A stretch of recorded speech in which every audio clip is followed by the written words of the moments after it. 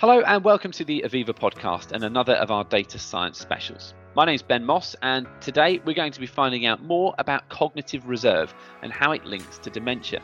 Now last year a 3-month project was launched between Cambridge University and Ep5 to look at factors that may reduce the likelihood of dementia, one of which was cognitive reserve.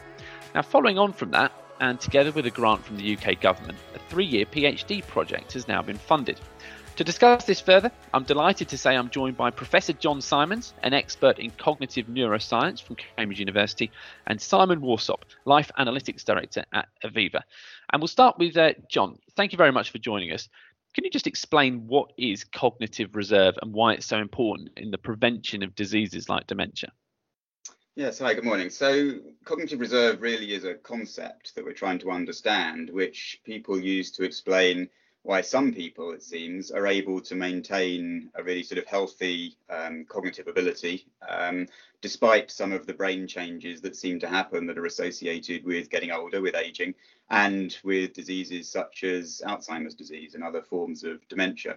So it seems that there are some people, for some reason or other that we don't really quite understand, are able to sort of stave off those cognitive changes. So, the kinds of things like memory loss or, disturbances in thinking or problem solving abilities, despite the fact that their brains are getting older. And as sadly as our brains get older, they do start to diminish in their function. They become a bit slower. They become, some of the signals don't work quite as well. The connections between brain cells don't really function quite as efficiently and effectively as they do when we're younger. And despite those brain changes, it seems there are some people, for some reason, as I say, who seem to be able to maintain quite high levels of cognitive functioning, whereas other individuals, sadly, do start to feel those brain changes having an effect on their memory and having an effect on other forms of thinking. And Simon Warsop from Ep5, we know that this started as a 3-month project on dementia, but what interested you as someone who works for an insurance company in taking this project further and focusing in on cognitive reserve? Yeah, hi Ben, thanks. So look, we asked Cambridge to do a literature review to find out the things that were impacting dementia, and the thing that piqued our interest the most was cognitive reserve. Now, partly because it wasn't terribly well understood, there wasn't a lot of consensus in the literature, but partly because this is something where we believe it's possible that people can increase their resilience in the face of dementia, and so could we find ways in which we could help people improve their later lives by staving off dementia? And the other idea that was fascinating to us was this idea you might be able to measure cognitive reserve, and so you might be able to understand early on in life which people are most at risk of the terrible effects of dementia. And so those two ideas of increasing people's resilience to dementia and also being able to measure how resilient people are in the face of dementia meant that cognitive reserve for us was a fascinating area that we really wanted to explore more. And John Simons from Cambridge University, I'll come back to you. How much research has been done on dementia? I mean, it's a very well-known term. Most people are aware of it and potentially how it can affect people, particularly older people. But how much do we actually know about it? Well, we know an enormous amount. There's been, an enormous amount of research that's been done over the last few decades on dementia. And we know, that for one thing, dementia isn't a sort of single unitary thing. There are many different forms of dementia. So Alzheimer's disease is the most well known and by far the most prevalent. But there are many other forms of dementia as well that are associated with slightly different types of brain changes and slightly different things that cause those brain changes. So for Alzheimer's disease, for example, there's proteins that build up in the brain. Those proteins cause the brain's neurons, the cells in the brain, to function less well, and for the connections to become damaged, for example, so that the brain can't talk to different parts of the brain quite as effectively as it can do when we're younger. And we know, that there are many things that we can do, perhaps, to understand those brain changes, but at the moment there's not much we can really do to help with those brain changes. So there's no cure for these forms of dementia yet. It's difficult to find drugs that really have any sort of useful effect in reducing these brain changes, and as a result, that the sorts of changes to our cognitive function that are associated with those. But what we are, really interested in trying to find out is whether there are things we can do earlier on in life. So as Simon was saying, we're really starting to be interested, and there's a lot of work going on in the area of trying to understand in, sort of midlife, middle-aged part of development, are there changes that are very, very perhaps subtle changes that might be a kind of precursor, if you like, an early stage of what's going to happen later on in life. And maybe if we can identify what it is that's going on in midlife that might predict something that happens later on in life, perhaps at that stage we might be a bit more successful in being able to do something that can intervene, if you like, that can maybe either slow down those brain changes or to put in extra support, extra help, give people strategies, do some sort of thing at that early midlife stage that could perhaps slow down those changes, or and maybe perhaps even sort of prevent those changes from turning into a sort of full-blown dementia syndrome later on. So that's sort of where we're really at in terms of the sort of cutting edge of the research in this area. And Simon, Aviva is a very large insurance company. So do we know how much effect dementia and other cognitive diseases have on our customers? Yeah, so we can only really speculate to some extent, but as you say, Ben, Aviva is a huge company. We have a relationship with our customers throughout their lives, and one of the things we've all noticed recently is that lives are getting longer. But for us, the fascinating point in this space is not just the length of life, but the quality of life. And it's no surprise that dementia very badly affects quality of life. And numbers suggest that there are around about 850,000 people with dementia in 2014.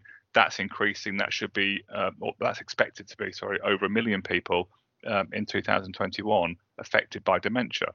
So from Aviva's point of view, anything we can do to help our customers increase the quality of their life for longer, so they're spending more of their the longer life they're living, more of those years well, is clearly in our interest.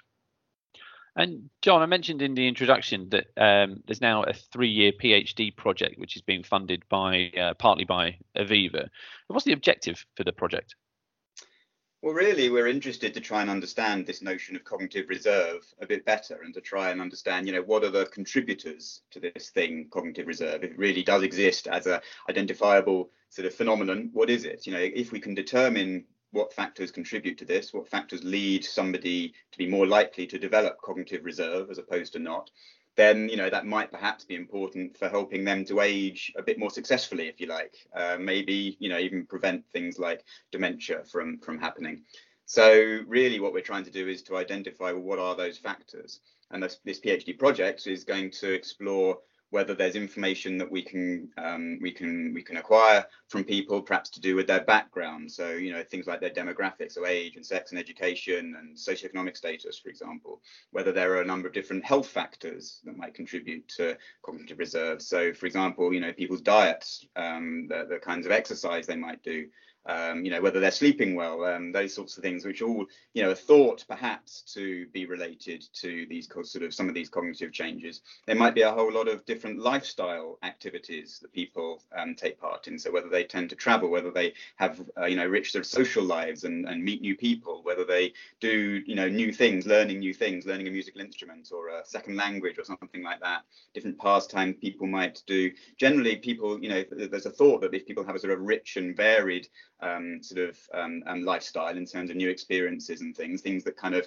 stimulate us cognitively, if you like, then that might also be something that can be helpful in these in terms of sort of staving off these sorts of brain changes.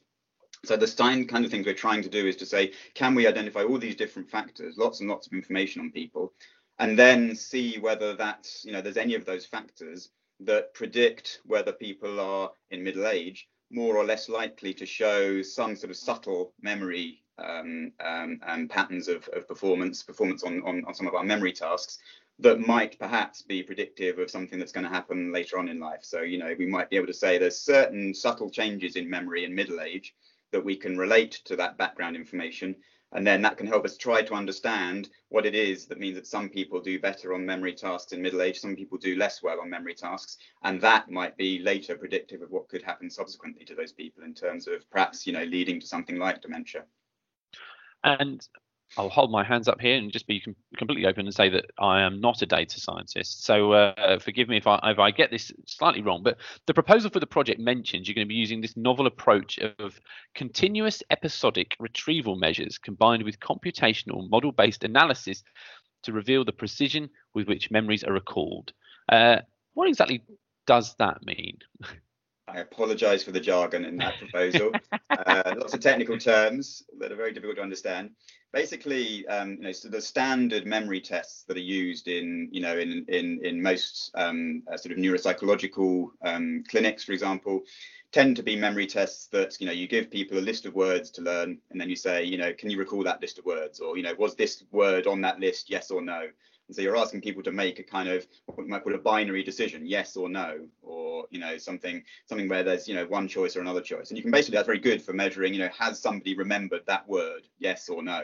It gives you that kind of remembered versus forgotten kind of contrast, which is great, but it's not particularly sort of sensitive. It's not particularly subtle. It's just a yes or a no. It's a 1 or a 0. And what we're realizing more and more is that memory is far more fine-grained than that. It's far more rich and varied. There's a lot more going on in memory than that. Sometimes we remember things, but we remember them only vaguely. But we're still remembering them. It's just, we can't remember so many of the details, and it may be a bit fuzzy and a bit vague. Whereas there are other times we remember something and we remember the full-blown details. We remember exactly what happened. We can kind of relive that experience again. We can feel it sort of unfolding in front of us in our mind's eye, and we can remember the sights and the sounds and the smells and who was there and who said what to whom and all the different things. And it's a very vivid and rich sort of memory. So there's that kind of gradation that isn't picked up at all in standard memory tests. And so those memory tests are typically not very good at measuring the sorts of subtle changes that we think might be important in middle age. Because in middle age, we're not talking about people completely forgetting, having amnesia, where they can't remember anything. We're talking perhaps about some very, very subtle little changes that might be predictive of what might happen later on in life. So we need a very, very sensitive test to be able to pick those up. So we've been developing over the last few years some tests that measure not remembered versus forgotten, but remember how precisely people are able to remember their memories. So we have this what's called a continuous measure, hence the terminology, where we show items on a screen, and those items can be in a random location, and they can be in a random orientation. So these might be everyday objects like a glass or a candle or something. A random orientation, random location, and a random color. And then we present the items on the screen in a memory test later and give people a kind of a response wheel, and they can move that wheel in a continuous sort of way and just change the location until it's just about precisely where they think they saw it in the first study phase. And then we can change the wheel again, and they can just make the orientation was it that orientation? Was it slightly further round to the right? Was it slightly further? And they can just keep adjusting it until they think they're remembering it as precisely as they possibly can. And then we're able to measure, with our computer models, we can measure not just have they remembered that item was studied or not, but we can measure how precisely they're remembering all the different factors, all the different features of that item. And that again gives us a much more fine-grained and detailed measure of their memory abilities, not just yes versus no, but actually the precision of that memory. So it gives us a lot more detail and hopefully a much more sort of sensitive measure of memory. Thank you very much for explaining that. That was much simpler than the language I used in the question. So thank you. Simon, how do you see this research being applied in the real world, particularly in terms of the work that Aviva does? Yeah, that's a brilliant question, Ben. So look, I can imagine that the nirvana here would be if we could come up with a way of measuring cognitive reserve that was highly predictive of people's dementia outcomes, then that would be fantastic. But from there, being then able to say to people, right, this is your current measure of cognitive reserve. What is likely to happen in terms of dementia in later life for you is this.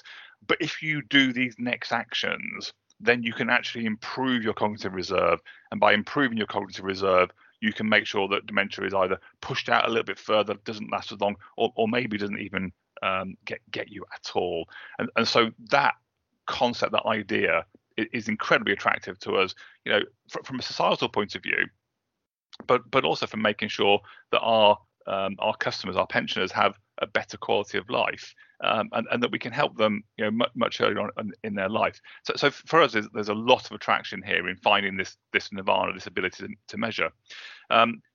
What John described in terms of testing people's subtlety of memory is really interesting. And of course, what we'd be looking to do is take that from there down into a much more simple set of questions that we'll be able to apply. But I'm thinking a long way down the line here. I think finding great measures, and as John described, something which isn't binary, was a single fact remembered or not remembered. That is the first step in terms of a long process, I suspect, here to get into that nirvana that we describe, about be able to measure it and then be able to tell people how to improve their cognitive reserve. That would just be brilliant if we could do that. And John, just a final one for you. It's not every day I get to speak to an expert in your area, so I might be putting him on the spot slightly, but I'll give it a go. Is there anything from your research or from what the work you've done that people can take into their everyday lives to maybe help their cognitive reserve, or boost their brain power, or help them with their memory? Is there anything in particular that you've pinpointed in your research that says if people do this on a regular basis, that can help? Well, I think there's lots of research out there suggesting, there might be these wonder cures, if you just start doing Sudokus or something, that's going to stave off Alzheimer's. There's all this sort of claims that you can see out there. And I think, there's some suggestions that, if you start doing Sudokus, you can receive a boost from that sort of thing. So that can be a good thing, but it tends to be very short term. And I think perhaps what the research is actually telling us, and there's other research that says that something else is also, going to be a bit of a benefit. And I think really what the research is telling us, it's novelty. It's doing new things, stimulating your brain by taking on new things that you haven't done before and varying those things. So it might be Sudokus one week. It might be, learning another language another week. It might be doing a bit of painting or something a week after that. Lots of social stimulation, meeting new people. Putting yourself in slightly, not exactly uncomfortable, but, new situations where you don't just, sort of act automatically. You've got to think, how am I going to, react in this sort of situation? Or how am I going to learn to this new game or this new task I'm going to set myself? That constant sort of, slightly stretching yourself, slightly sort of stimulating yourself does perhaps seem to be something that can help to sort of stave off these sorts of changes, and perhaps just keep it's a bit like an exercise thing. If you do the same exercise every day, you rapidly find that it doesn't help you very much anymore. You have to move to different exercises and exercise in different muscle groups and that kind of thing. So it might be analogous to that. Varying things, stimulating yourself, doing new things all the time could well be a very useful thing to do. Fantastic. Thank you very much. Well, that was Professor John Simons from Cambridge University and Simon Warstock from Aviva. Thank you so much for joining me on the Aviva podcast today. If you want to find out any more about some of the topics discussed in the podcast or get information on Quantum, Aviva's data science practice, please just visit the show notes.